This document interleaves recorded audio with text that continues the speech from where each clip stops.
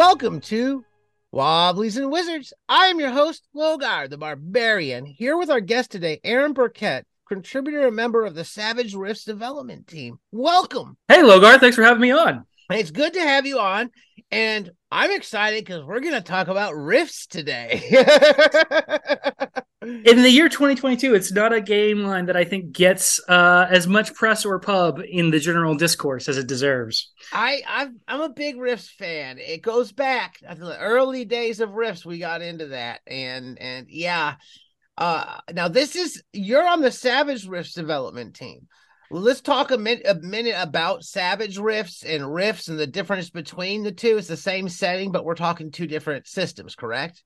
Right. They are very different animals, right? Savage Worlds is this sort of bastard child of like the Deadlands Classic system with a sort of framework adopted from D20, the D20 boom after Pinnacle went under from that whole event, right? When the bubble popped. Yes. Pinnacle stopped existing and came back years later.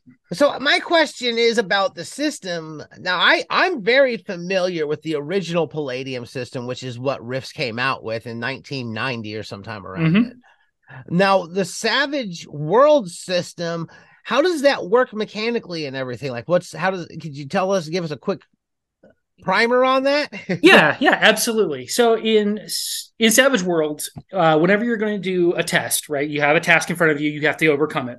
You're going to roll 2 dice. One is going to be a die rating of your skill, right? So if you're schooled but not great, that's a D4. If you're average at something, that's a D6, so on and so up the chain to D12. Oh, so there's a direct die coding to your competence. So you're going to roll the appropriate die.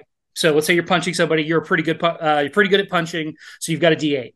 You're also a main character, and in the system we refer to as wild card. So you're going to also roll a D6. You're going to roll those 2 dice, and you're going to take the highest. Your target number is 4, always 4, never above, never below. Modifiers might shift it, but outside of the caveat of like punching someone, because you have to hit a different target number. But so you're going to take the highest, and that's going to determine your success. Did you get over a 4 or not? Check yes, no. Excellent. That seems an easy enough system to keep in mind. It doesn't seem like an overly complex mechanic. No. As a core mechanic, it's very simple. But that simple resolution engine test engine lets you bolt on more complexity thereafter to interpret. Did you get an extraordinary success? Stuff like that.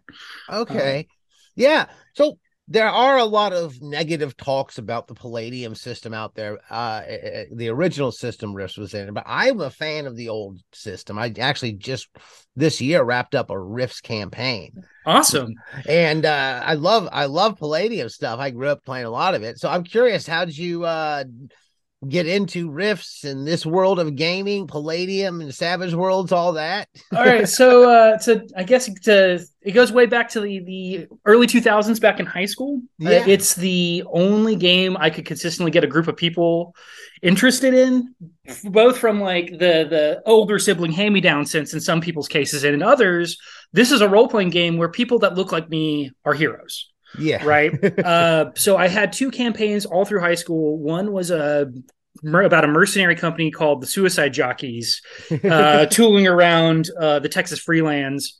And they were basically perpetually in debt to Bandito Arms, which then let them realize that like they have an endless well of credit because Bandito wants to keep them on a retainer forever. So they'll just keep giving them whatever they want.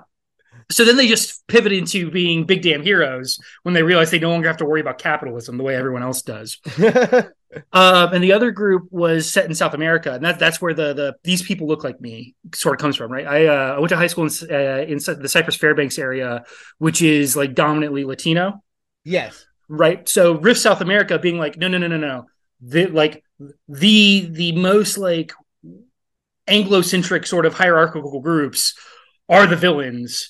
And we've got vampires and all this shit, right? But like, in South America, like the Cordova is very like much in the model of Pinochet. Is very much in the style of Pinochet versus like the other surrounding polities. Yeah, that's what Rift's strength. The one thing that I liked about it definitely has like these horrible fascistic regimes, which I always leaned into when I was playing the game. Like, here's the bad guy. He's a fascist. He's the human supremacy. I mean, that whole like concept there that they put out, I liked it. It gave us a good bad guy to target and something to fight in the game. Right. And like, this is something I've met Kevin Simbieta in person, and I have a billion little questions. Like, is General Leibach of the Coalition a reference to Leibach, the industrial band from the 80s?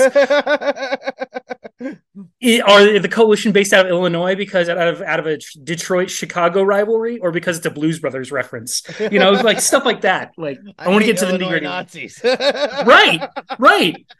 Like, that's their stronghold.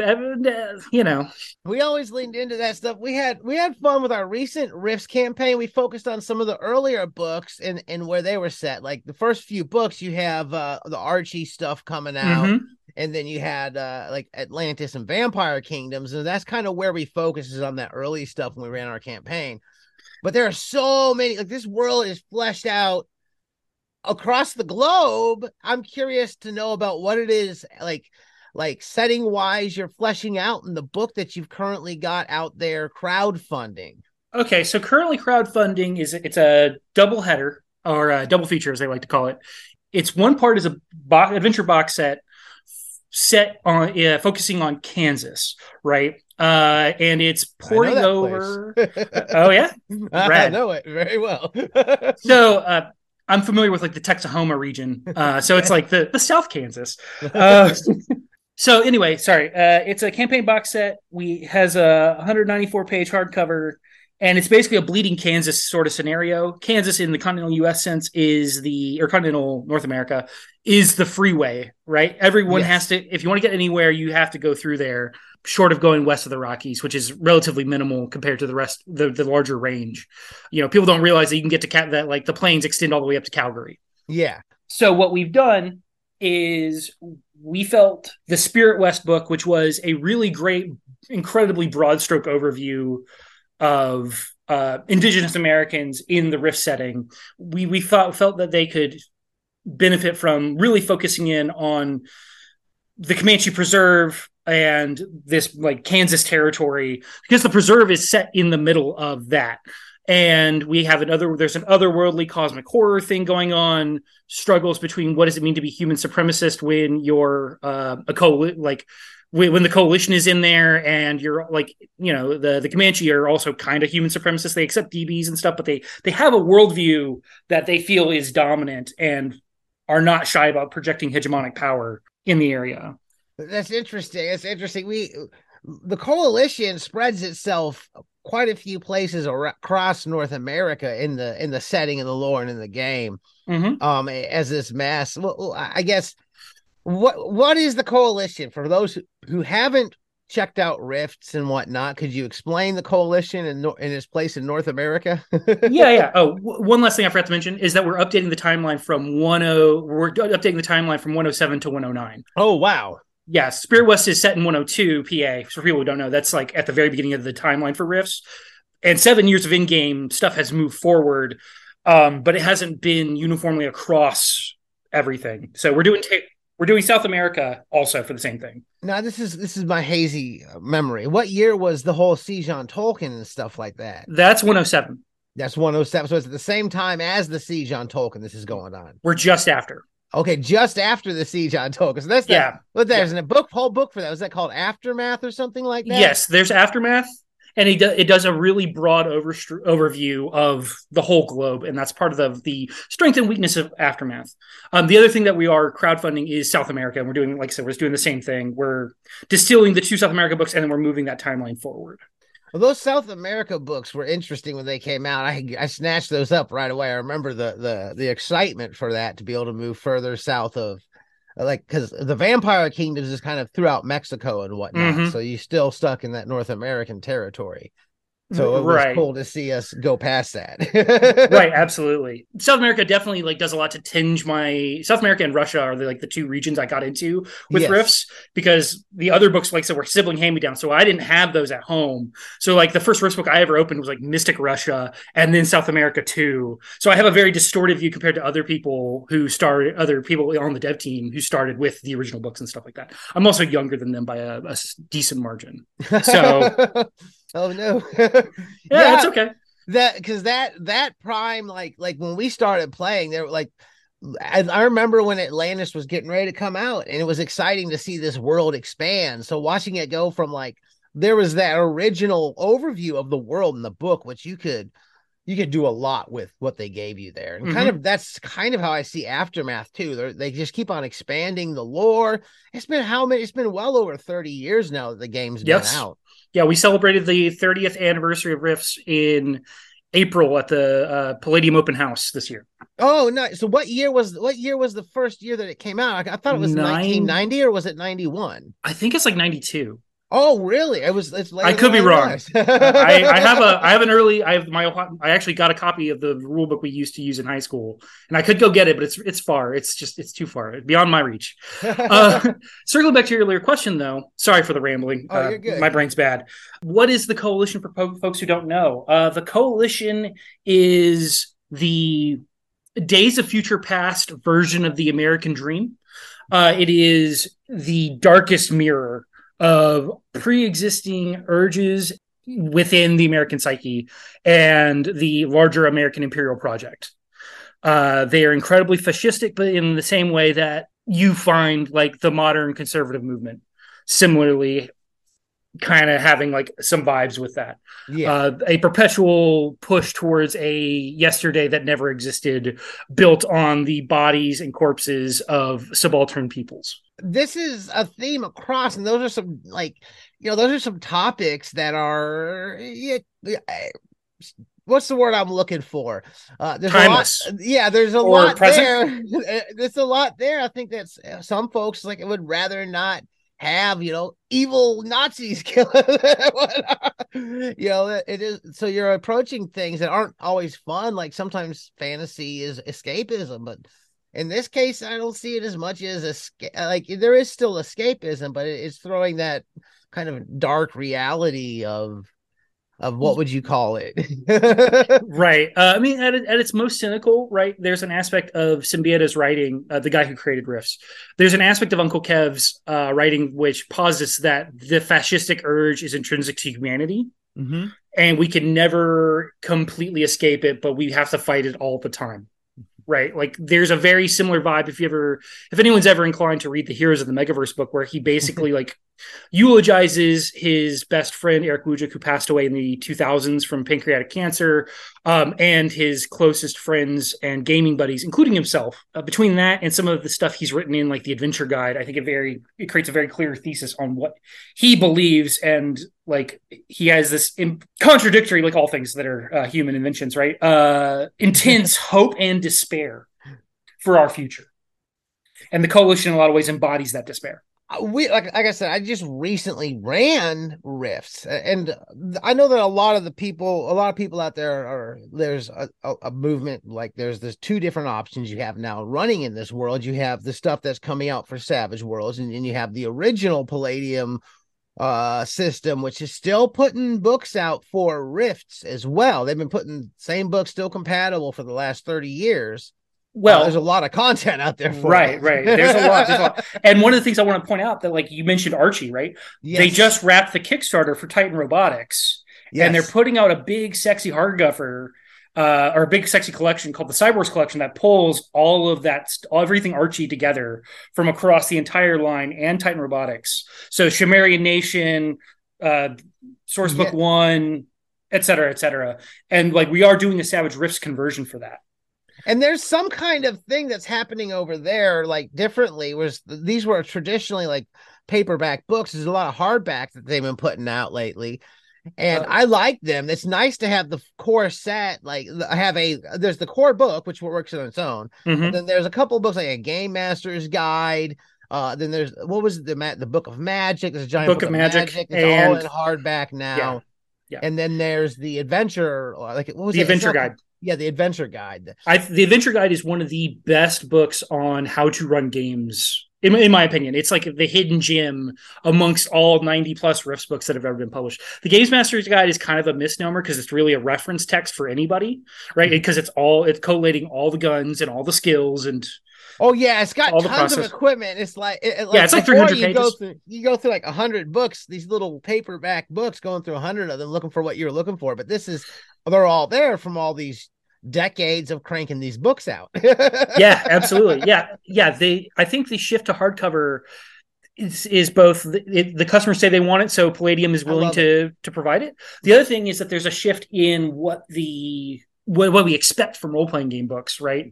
Mm-hmm. And I expect that in the future, well, in the past, Palladium has been defined in a lot of ways by Kevin's longstanding ties to like the black and white do-it-yourself comics community, right? Ninja Turtles he gets licensed for Ninja Turtles because he's friends with Eastman and Laird, like personal buddies with them from the old like printing out zines and like stapling them and folding them yourself. And you see that through line for forever, right? Like his original publication, Mechanoids, he does all the writing and the art and the layout. And but I wouldn't be surprised if we kind of lose that vibe in the future because people want color or people expect color. Right? Yeah, that does have that has been making its way into more books. I'm a big fan of the black and white.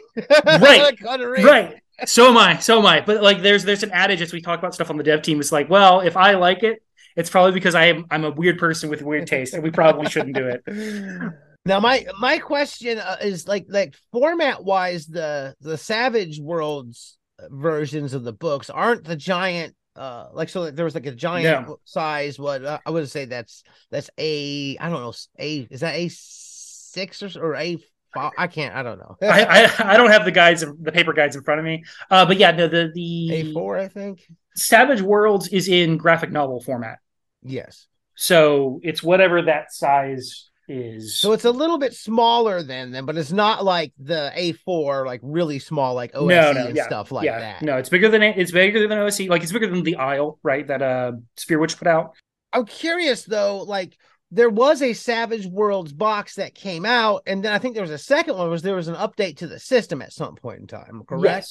Yes. What can you speak to the differences there in the update? Because I've got the system that was prior. I've got those books. So you've got do you have Deluxe? Is that what you have? I got that. Well, there was a box that came out that originally was put out for the first Savage Worlds, or the previous Savage Worlds, and that book was super cheap, like $5 or $10. Oh yeah, that's Explorer. Those are the Explorers runs. And so what happened? What happens with those is that was initially a way to get people to sample the system. The initial run was called Explorers Edition, and then they did an update after a couple years called Deluxe.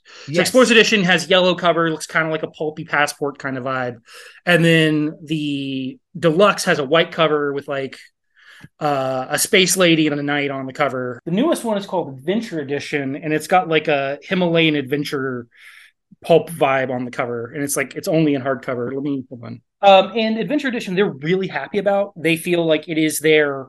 This is basically going to be the rule set for Savage Worlds for probably a decade, Lord willing. And Savage Worlds is kind of like how GURPS was back in the day. It's supposed to be a role playing system to play anything you want to play with it. Correct? Kind of. Savage Worlds, unlike GURPS, Savage Worlds understands the homework, and it's specifically for adventure games. You want to do non-adventure games, Savage Worlds can kind of do it. You know, I've got a friend who's a big fan of Pride and Prejudice and stuff, and has like tried to do that. So those sorts of Regency romance, Bridgerton kind of games at cons, and it goes pretty well, but it does have its hiccup. Now we have like there's a lot more available in the Savage Worlds line or the Savage Rifts line. What I know because I'm pretty sure they just recently did Atlantis. Yes. What all's out there worldwide for Savage Rifts? So Savage Rifts, one of the things to remember when you look at the Rifts, the total normal Rifts line versus Savage Rifts, a big part of our job as the dev team is to distill those books down. There's a lot. There's a lot. So you have the main player's guide, which is called the Tomorrow Legion's Player's Guide. You've got your Game Master's Guide, and you've got a bestiary called Savage Foes in North America. And that's sort of like the core, that's the Rift's core book. And all those OCCs ported over into Savage Worlds. And like pretty much every OCC, like we brought the Body Fixer. I know not a lot of people play Cyberdocs, but Cyberdoc, City Rat, Rogue Scholar, Vagabond, they're all there. In some form. And then the first wave was referred to as was called American Armageddon, and it was 3 books, and that's Blood and Banes, Arcana and Mysticism, and Empires of Humanity. And that covers Federation of Magic, Vampire Kingdoms, Vampire Sourcebook. There's a Vampire Source Book in there. I'm trying to think of what's throughout there because there's like the New West and the Juicer Uprising. Yes. New West, Juicer Up. Well, Empires of. Okay, hold on. I can actually get. I'm just going to go grab the books because they actually tell you at the front. That's one of the things that's nice. Yeah, they tell you like if you're interested in more of this, because we're distilling stuff down, we don't get to do all the direct. Yeah, and there's a lot of content out there. You can pick up some of those old books if you're running Savage Lands. There's probably tons of ideas there for adventures and whatnot. Absolutely. They're incredibly dense. So a big part of what we're doing is it's all killer, no filler. But in some cases, you kind of need the filler, right? Like we don't get to talk about like Los Alamos or Naruni Enterprises, which is one of my favorite spots in Rifts. For people who don't know, Los Alamos is basically like Austin, Texas, and it's a juicer paradise. In a lot of ways, a common question that gets floated around the Rifts community is like, well, if Rifts happened, what would you be? And like, I have enough like weird evangelical self-martyrdom brainworms that I know that I would be a juicer. I already have enough issues thinking about the future. And the juicer sort of weaponizes that and makes you useful in a certain sense, even if you die in 10 years, right? Because you're a chemically enhanced super soldier. Yeah, I like juicers. I'm a fan of it. In case the listeners are not aware, what is a juicer? So in Rifts, right? Humanity is experiencing before the apocalypse because it's a post-apocalyptic superhero western with science fantasy elements. There's an epoch called the Golden Age of Man, and during the Golden Age of Man, there's a lot of like transhumanism going on, chemical enhancement, psychic enhancement through nanomachines, cyborgs, all that kind of stuff. And the juicers, augmentation, all sorts of every kind you can imagine. It goes even into like magical, because there's techno wizardry and whatnot, and so you can have magical machinery. Augmentation. Yes, you can have techno wizardry, cybernetic enhancements, and stuff like that. So a juicer is somebody who is, what if you were Captain America, but like to the 10th power, right? Captain America is what a juicer looked like in the Golden Age of Man, and like that exists in Rifts too, right? That's called a Euro juicer. They're a little more tame. They live longer. But a capital J juicer is going to die fast and leave a chemically mangled corpse. And they have a harness on them that constantly pumps essentially amphetamines or drugs and steroids into their bodies. Yep. To get the most out of it. Well, that's why you only have a decade to live, right? And like some juicers have two, right? Titan juicers have multiple biocomps because they're so big. They need because they are enhanced for size. It was a game that got a little bit of a reputation for power gaming at times. Well, that's one of the things in the adventure guide, right? And in Rifts Conversion Book 1, the original printing, Kevin's got that essay about like, what the fuck, when you say balance, what the fuck does that even mean? Right? You can't, balance is the thing that keeps people from getting to play their wildest dreams. And the thing that people remember isn't the shit on your character sheet. They remember the moments in play with their friends. Yeah. And you can't mechanize that, right? Anyway, circling back to the stuff that's in the books, in Arcana and Mysticism, for example, it covers Skyscape, which is like the Ohio River Valley, New West, which is everything west of the Mississippi, starting with Kansas, Federation of Magic, Canada, Book of Magic, Rifts Aftermath, and then Blood and Banes is covering Vampire Kingdoms, Vampire Sourcebook, Megaverse in Flames, Mad Haven, Arsno, Dino Swamp, Zytikix Invasion, and it covers some more of New West and Canada that's more thematically tied to those. And then Empire of Humanity covers Coalition War Machine, Sourcebook 1, Revised and Expanded, Aftermath, Coalition Navy, Coalition States, Heroes of Humanity, Shamaria Nation, Black Market, Mercenaries, Juicer Uprising, I already said that, Lone Star, New West, Canada, Free Quebec, Arsno, and Northern Gun 1 and 2. That's like, a lot of the books. yeah. And like Atlantis is the same way, right? Atlantis is Atlantis, Splint Dimensional Market, Lemuria, the Coalition Navy, Rifts Underseas, and I think there's like one more. And this is a setting that originally it's been expanding for 30 years, cranking out new world. Like it's a very fleshed out setting in history.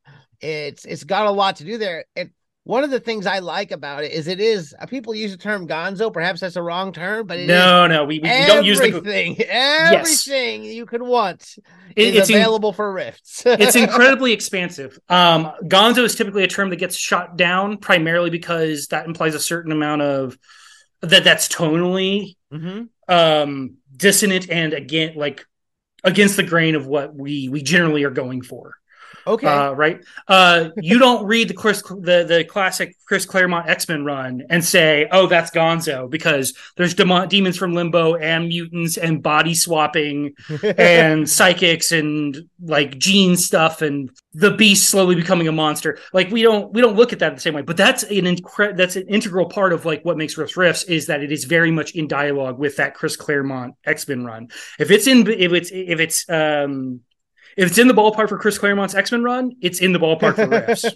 That's generally my like what's allowed, if that makes sense. Well, I'd say that one thing that it has in common, like the Savage Rifts and then I'll say Palladium's Rifts, is Palladium's system put out a lot of games of different settings and different genres that were compatible largely.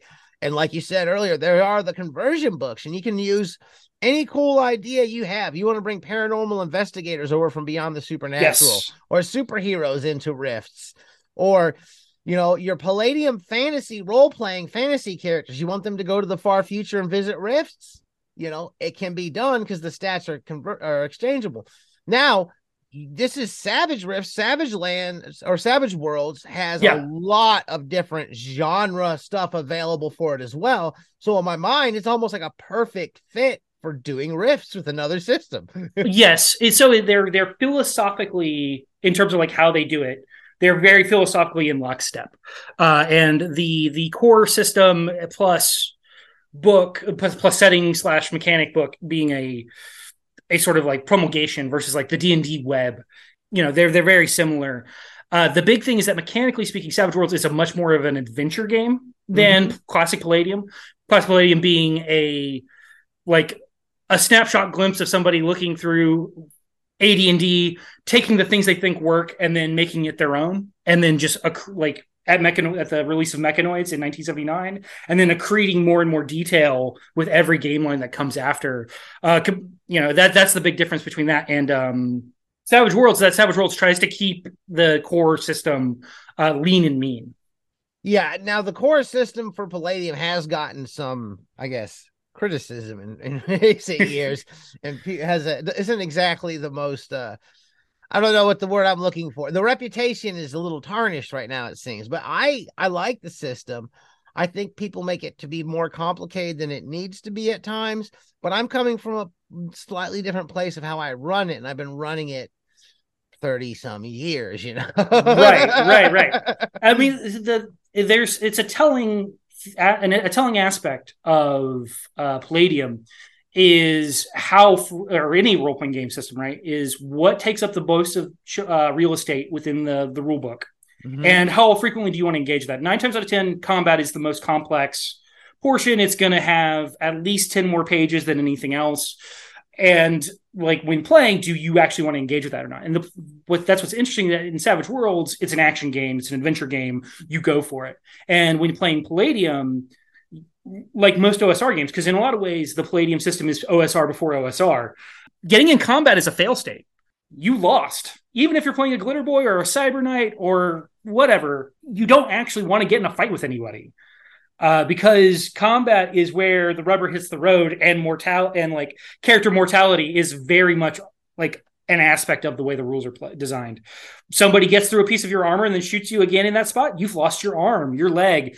Is it your head or your torso? Well, you're dead, right? Because 1d6 MDC is 1d6 times 100 normal HP for a more normal D&D character. Yeah, so let's talk about that. Mega damage is also one of the controversial things I've heard people talking about it. And how do you address something like a concept of mega damage, which was in the game system for the original Palladium Rifts, and now that we're moving over here and using power armor and stuff in Savage World system, how does that differ? So in Savage Worlds, there was already an existing concept from their Weird War games called heavy damage and heavy armor. And we just basically ported that over and we changed the language. Ah, And then we increased the amount of availability to get mega damage things, mega damage powers, right? We stapled that onto the pre-existing magic system mm-hmm. of Savage Worlds. You want to spend a little more mana and you'll do mega damage instead of regular damage. Stuff like that. That's interesting. I like that take that it's not all base just mega damage. You have to spend a little extra to do the mega damage itself, or the extra heavy damage. Getting access to mega damage is kind of a big deal, depending on like what you're talking about. You have to be able to deal mega damage in some aspects, but in others, like access to EBA, Environmental Battle Armor, is actually a lot harder to get in Savage Rifts by comparison. Mm-hmm. Partly because we're distilling down to the all killer, no filler. So you don't have 40 different versions of medium MDC armor that comes with these environmental filtration and survival systems. Like Huntsman is just the most common stock armor for 9 out of 10 characters, right? Yes. And stuff like that, which changes the way you interact and think about damage. If you're a normal person in Savage Rifts and you get hit with mega damage, you have to roll, like there's a chance that you suffer gritty damage. And that's like that's a long lasting nagging injury. If it's a particle beam, a part of your body's going to be atomized. If it's plasma, you're on fire. Yeah, that's very unfortunate there. So we're going to be coming close to time here soon. I'm trying to see if there's anything else we wanted to hit up before we wrapped up recording. We know let's talk about the dates that this is funding and where it's funding at, and what are the books and what it is that it is exactly we're looking at, like book wise and box set. Yeah. Let's cover that. So we were not on my main project, Rifts for Savage Worlds, Terror on the Dark Frontier, and Land of a Thousand Islands. Or Land of a Thousand Islands. Sorry. That's Rift South America. They are both funding on the Pinnacle website, which is www.peginc.com, Peginc. There's a little header bar, and you can you'll see a option on there for Savage Rifts double feature. Mm-hmm. The campaign is running for about 20 more days or so. It'll say Rift double feature, Terror plus Islands. Mm-hmm. We are currently funding for the adventure campaign box set, I should say, Terror on the Dark Frontier, which comes with a 194-page hardcover book and player options and maps and all that good stuff. Another 194-page hardcover book, Land of a Thousand Islands, which is Rift South America 1 and 2, bringing that up to 109p PA timeline. Includes a full campaign as well as all your favorites from Rift South America, Nazca Line Mage, Rune Warrior, Anti-Monsters, et cetera, et cetera. And there's actually like a third thing, which is the Pawn Set 2. Pinnacle is really good at sourcing good cardboard and good machining to print out these 2D figure standees. Yes. And similar to the ones that what Pathfinder had put out. Yes, absolutely in step with that. So Pawn Set 1 was part of the Rifts Atlantis Kickstarter, and we're doing Pawn Set 2. We're backfilling all the missing entries, and we're including all the stuff that's going to be in Rift South America and in Terror on the Dark Frontier. We basically doubled the amount of color art that the game has. Oh, nice. And where can they find you online and check out some of your stuff and whatnot? My Twitter. I'm on Twitter for as long as Twitter persists, which may not be much longer. I'm at Bullhead Psalms. Bullhead as in the catfish. Psalms as in the book in the Bible. PSALMS. I have an itch that's the same, bullheadpsalms.itch.io. I make a few little games. I've got some stuff down in the pipe that's still in dev with Boltneck Possum. I'm looking forward to seeing some of that. Yeah, it's going to be good.